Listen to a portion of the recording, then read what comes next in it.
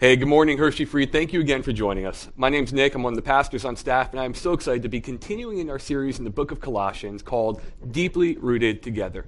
This is a series specifically designed to help us understand how we can be rooted in Christ, and in so being rooted in Him, we can also be deeply rooted together with one another. Specifically, as we are coming out of this time of COVID, as guidelines and restrictions are being rolled back and we are able to re-engage, we need to be thinking, how can we still be united and rooted well together? This morning, we are going to be specifically in Colossians chapter 2, beginning in verse 8 and going all the way until verse 23. And we're going to be looking at a topic that might be a little bit difficult for some of us. We're going to be looking at this understanding of false teaching and how false teaching or false leading or ideologies can take us captive. And we need to say, okay, how do we know what a false teaching is? How do we respond to that? And then what do we do with it?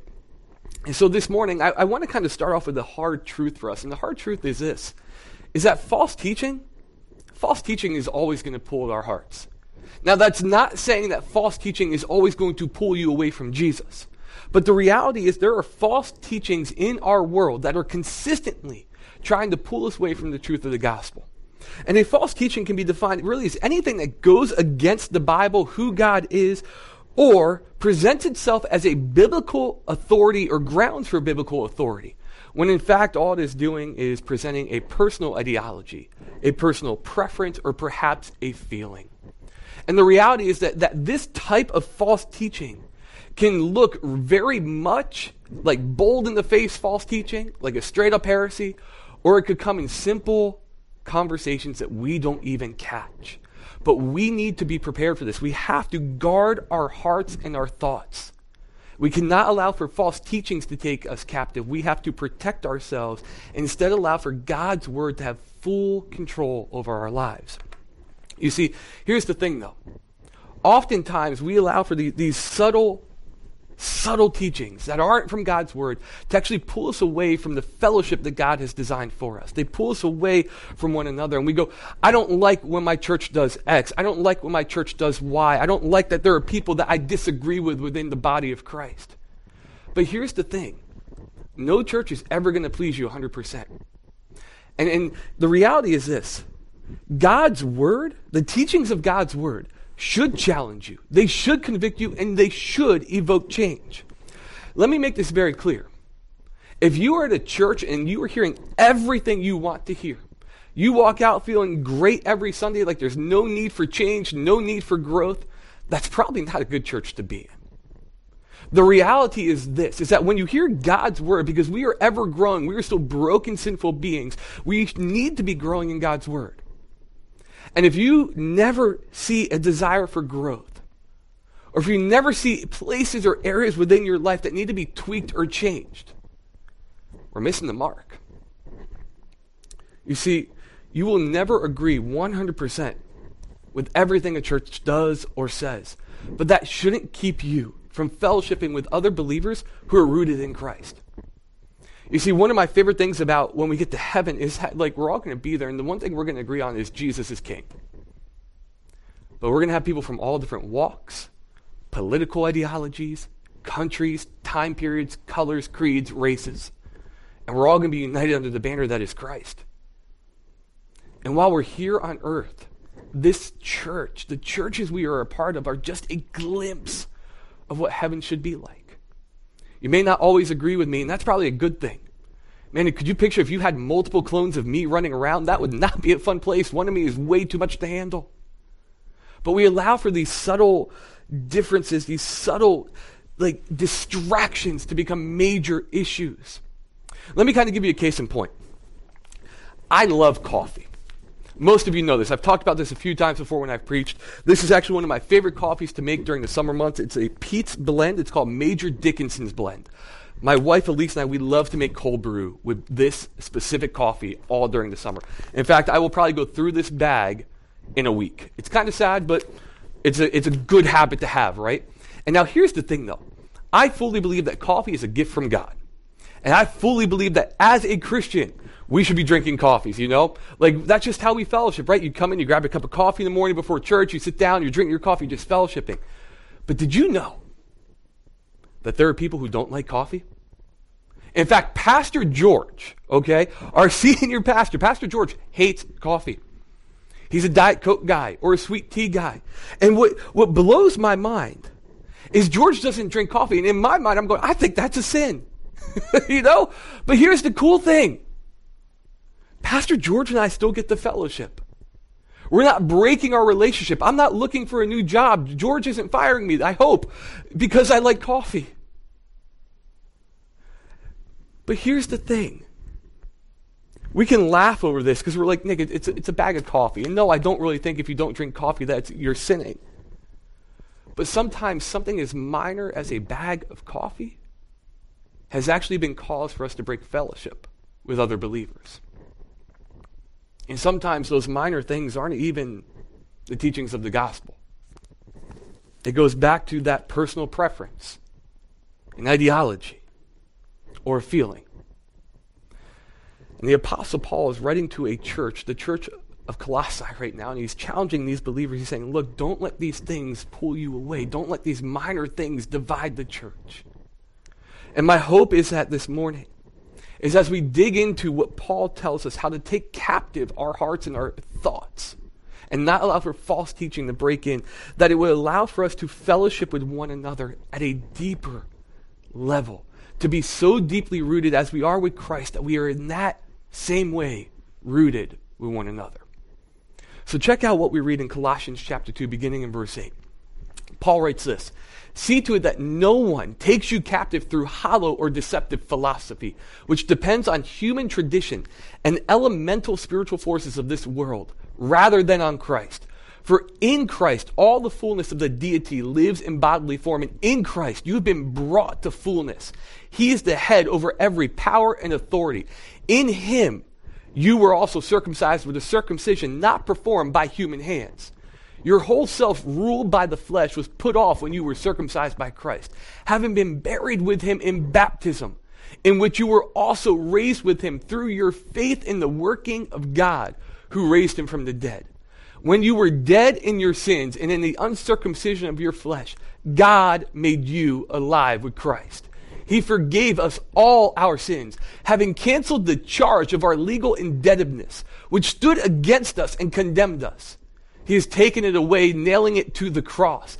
And having disarmed the powers and authorities, he made them a public spectacle, triumphing over them by the cross. Therefore, do not let anyone judge you by what you eat or drink, or with regard to a religious festival, a new moon celebration, or a Sabbath day. These are a shadow of the things that were to come.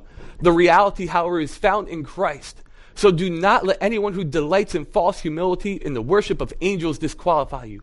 Such a person also goes into great detail about what they've seen. They are puffed up with idle notions by their unspiritual mind. They have lost connection with the head, from whom the whole body, supported and held together by its ligaments and sinews, grows as God causes it to grow. Since you died with Christ to those elemental spiritual forces of this world, why, as though you still belong to the world, do you submit to its rules? Do not handle, do not taste, do not touch. These rules, which have to do with things that are all destined to perish with use, are based merely on human commands and teachings. Such regulations indeed have an appearance of wisdom with their self-imposed worship, their false humility, and their false treatment of the body, but they lack any value in restraining sensual indulgence. This is an incredibly powerful passage, and the reality is that we could spend weeks just dissecting the truths within this text, of digging deep into like what false teaching looks like, of digging into the supremacy of Christ and his headship over the body. We could dig deep into the meanings of what it looks like to be connected together as believers who are rooted in Christ. But this morning I want to focus really on two things. How are we taken captive? What do we need to be mindful of? And then how do we protect ourselves from being taken captive by those things that are pulling us away from God? So first, the things that take us captive, the first way we are taken captive is by hollow and deceptive teaching. And Paul talks about this right away in verse 8 when he says, "See to it you're not taken captive through hollow and deceptive philosophy, which depends on human tradition and elemental spiritual forces rather than on God. Paul is saying, look, there are people out there who are teaching things that may sound like they're from God's word. They may sound like they're from the Bible, but they're not. The reality is people can take God's word and they can twist it, contort it, put it into a TED Talk and proclaim it to be God's word, but it's not. Just because you can quote a passage of Scripture or put up a slide with a passage of Scripture does not mean that what you are saying is from God's word. And Paul is saying, look, you have to be on guard against this. If you go to a church that is all about me, it's all about the individual, and it's not about Christ, that is not a church that we should be a part of. A church should be preaching Christ, that he came, that he died for us, that he sacrificed himself on our behalf. But if all we're doing is saying, hey, here's a way for you to be a happier, better person, man, that's not the gospel. And Paul's saying we need to prepare ourselves. We need to be on guard against these hollow and deceptive teachings that come out of the world. In fact, if we jump down again to verse 18, Paul actually says, don't let anyone who delights in false humility, the worship of angels, disqualify you. He's saying, look, if these people are up there and they're presenting themselves in this pompous, false humility type of way, if they're teaching about things that aren't God, we're missing the mark. So the first thing that we need to do is we need to make sure that we are not being taken captive by hollow and deceptive teaching. And the reality is this, is again, it can come in subtle ways or it can come in big, loud, in-your-face style ways. One of the things I've seen coming out of this pandemic is we have allowed for some of these false teachings, unfortunately, to take root. And what happens sometimes is we allow for teachings which aren't necessarily bad to take the place of Christ. And what we've done is we've settled for something good rather than something that is great. We've settled for something that's temporary, things that are fading with time, in place of something ultimate and supernatural. And Paul is saying we should not allow for that to happen. So we have to be on guard. We have to protect our hearts and our thoughts from hollow and deceptive teaching. Another way that we see that we are taken captive is by questioning our identity in Christ. In verses 9 through 15, Paul just lays it out there about who Jesus is. Check this out. In Christ is all the fullness of the deity. In Christ we have been brought to fullness. In him we were circumcised, not by human hands, but by him. In him we are made whole, having been buried with him in baptism and raised from the dead. When we were dead in our sins, Christ made us alive and forgave us. Like, do you hear the power of who God is? And the reason that Paul is articulating this is because it is so easy for us to forget that. It is so easy for us, especially in our world and our culture today, to find our identity and other things, people, groups, tribes, and we say, this is who I am. And Paul goes, don't forget who you are first and foremost. You're a child of God. That Christ, the Son of God, came as a human, came as a man to live among us, to experience this life, and to die as our sacrifice, and to pay the debt we couldn't afford. He's saying, don't forget your identity. Don't question your identity in him. Know that you are chosen, you are bought, you are set apart. That is who you are. But false teaching, false narratives, false truths, what they do at their core is they cause us to question who we are in Christ. They cause us to question who our fellow believers are in Christ as well. That person couldn't be a Christian. I know who they are. And God knows who we are. We should not question our identity in Christ, but rather rest in it. We also see then that we were taken captive by thoughts, rules, and guidelines that are not needed. In verses 20 through 21, Paul hashes this out. He's like, don't be taken captive by these elemental spiritual forces and those who tell you, do not handle, do not taste, do not touch. And really what Paul is saying is like, man, you guys here in this church in Colossae, you've gone back to the old ways. You've reverted back to your Judaic customs Of I can't eat certain things, I can't drink certain things, I can't do certain things on a certain day, or I have to follow all these rules. And Paul's like, you are set free. Christ didn't come and die to put you in bondage. Christ came to die to set you free. Free from all the things that hold us in bondage and in slavery and captivity. Paul is saying you are free from that. But so often, I think we default back to this. Even within our faith as Christians, we default back to a rules-based or a works-based lifestyle because it's what we know.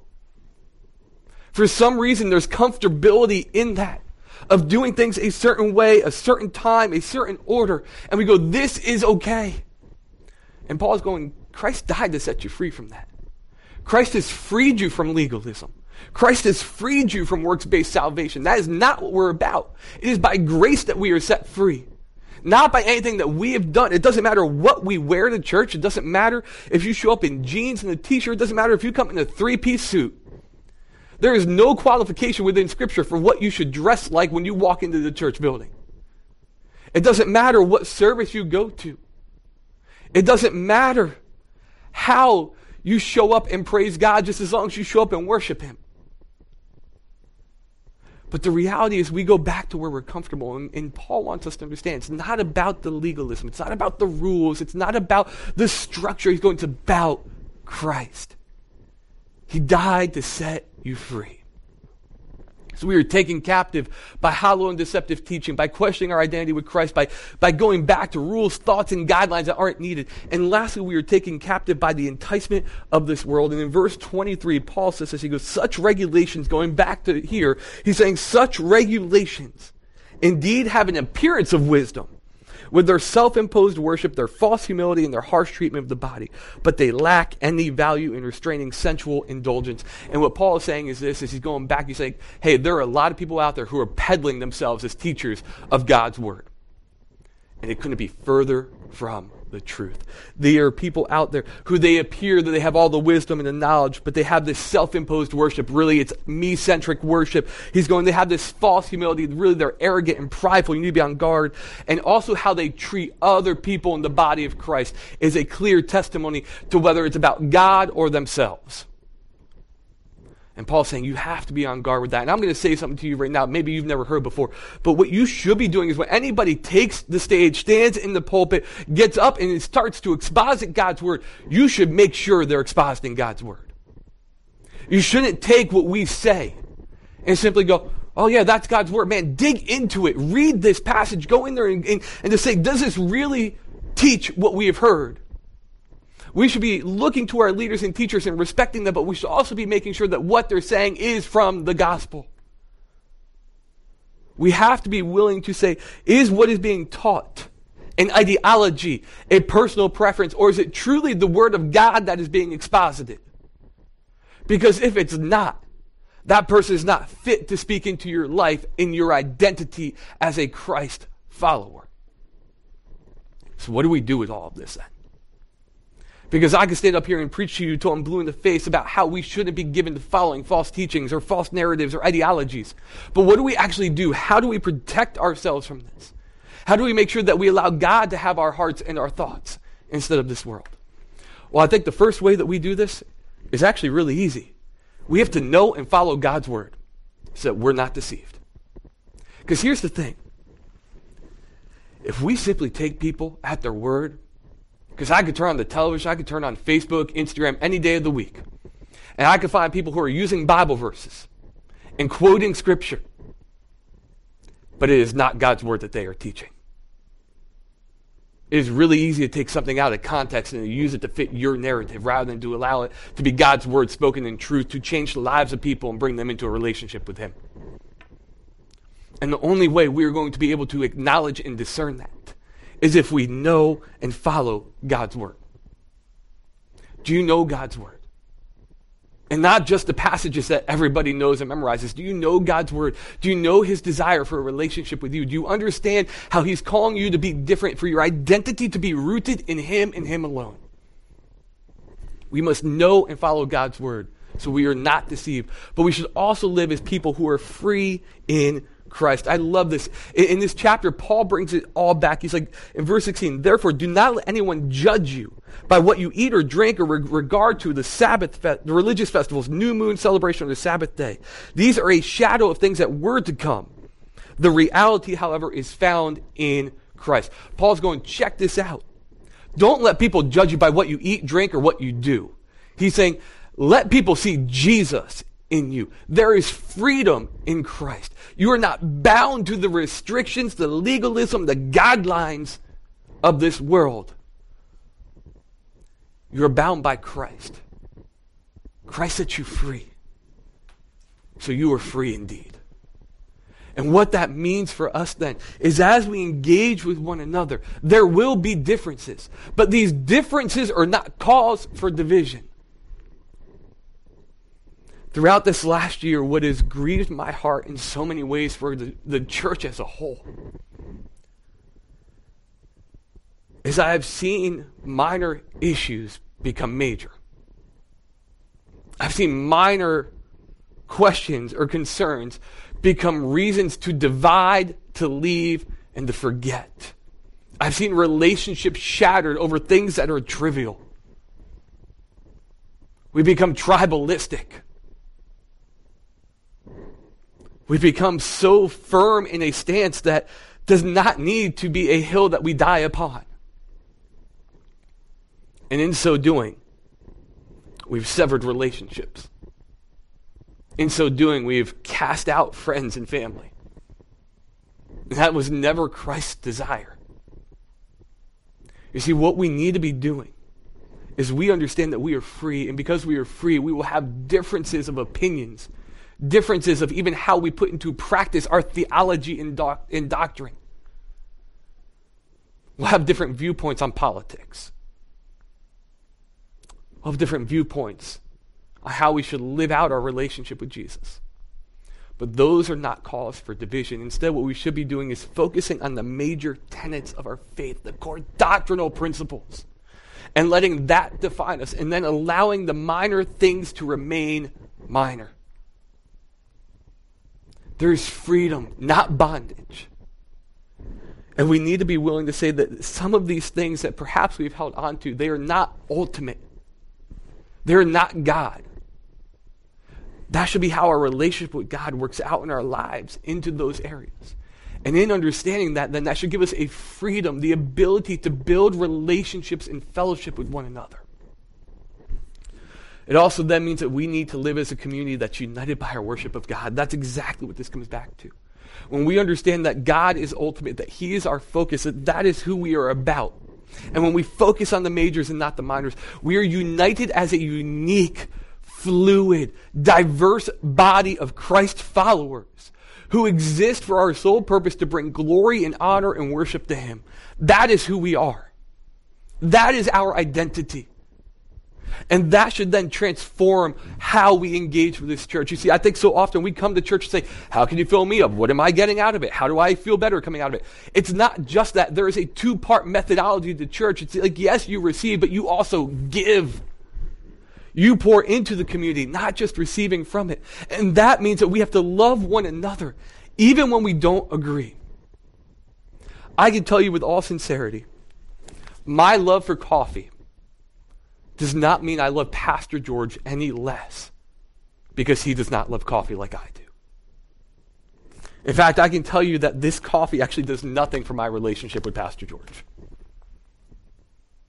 That Pastor George is one of my best friends on his church staff, and I would step into the fire for that guy because he's shown me exactly this. He's shown me what real fellowship looks like. He's led outwards with it. He has a heart for people, to know who Jesus is, and that permeates everything about who He is.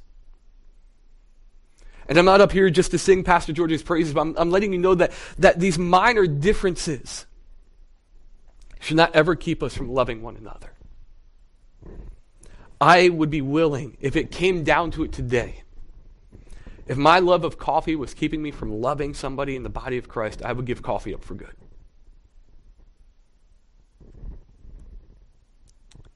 If loving somebody else meant that I had to die to myself, I would happily do it for the sake of the body, so that Christ could be glorified. We have to be willing to love one another even when we don't agree. And lastly, I think it's that we need to realize that a lack of control leads to fear. And here's what I mean by that. Paul talked a lot in this passage about how people would go back to old habits, old rhythms. And I think we even do that as followers of Jesus now. We go back to how we were raised, whether it was legalistic or fundamental. We go back to hey, it has to only be a certain way. We hold those sacred cows within Christendom. And I think we do that out of fear. Because in some ways, as followers of Jesus, we realize that we don't have control. It's only in him that we have control because he's in control. And when we go back to the rules, the regulations, the traditions, the ideologies, it's because in our mind we can control them. We can put them in our box and just keep them there when and how we want them and make it work for us. And Paul's saying that's not what it's about. Christ didn't die so you had to follow rules. He died to set you free so you could follow him. So let me ask you today, are you giving in to fear? Are you reverting back because there's some semblance of control? Are you allowing for the teachings, ideologies, and personal preferences to become ultimate when Christ should be ultimate? You see, because when we realize all these things and we commit to Christ overall, we don't forsake or break fellowship. We don't bounce from a church because of a disagreement. The color of the coffee, the color of the coffee, wow, the color of the carpet or the taste of the coffee. We don't leave because we don't like a certain sermon. We stay deeply rooted because we care about the body. And we want to challenge one another to grow as we seek to edify and live out the mission that Christ has called us to. So Hershey Free, let me ask you this. Are you deeply rooted with Christ? And are you deeply rooted in the fellowship of the community of believers together, even when there are differences? Let me pray for us this morning. Awesome God, we thank you so much just for the opportunity to be challenged, to be pushed on our faith, Father. God, let your word be alive and vibrant in our lives. Let that be how we discern the teachings and truths of this world, Father. Father, may we not forsake fellowship over disagreements or differences of opinion, preference, ideology. But Father, may we engage in community and fellowship because of you and you alone. May we live and edify Christ. May we demonstrate Christ in all of our relationships. And we pray this in your name. Amen. I do have a couple of quick reminders for you this morning as we conclude. The first is that you can pick up one of our prayer guides, whether you want to stop in and pick up a physical copy at Hershey Free, you're welcome to do that. But we also have a PDF version for you at hfcinfo.com, along with a bunch of other helpful information like study guides and questions to help you dig deeper into exactly what we're talking about each week, to dig deeper and to do exactly what we said we should be doing, in digging into God's word and saying, is this true? Is what we heard this morning, is this true? And then how does this apply to my life? I also want to remind you that we are here for you, and we want to walk with you and partner with you. And for weekly prayer reminders, as we continue to pray through this book of Scripture, as we continue to dig deep into it, we'll send out weekly text reminders to help you stay in it and to think through creative ways to engage with this text. All you have to do is text DRT, right? Deeply Rooted Together, to 717-537-9172, and you'll start getting those texts. We promise we won't spam you. It's all just to help you in your faith walk as we journey together to be deeply rooted in Christ. Hey, Hershey Free, we love you. We care about you, and I hope we get to see you guys soon. Have a great week.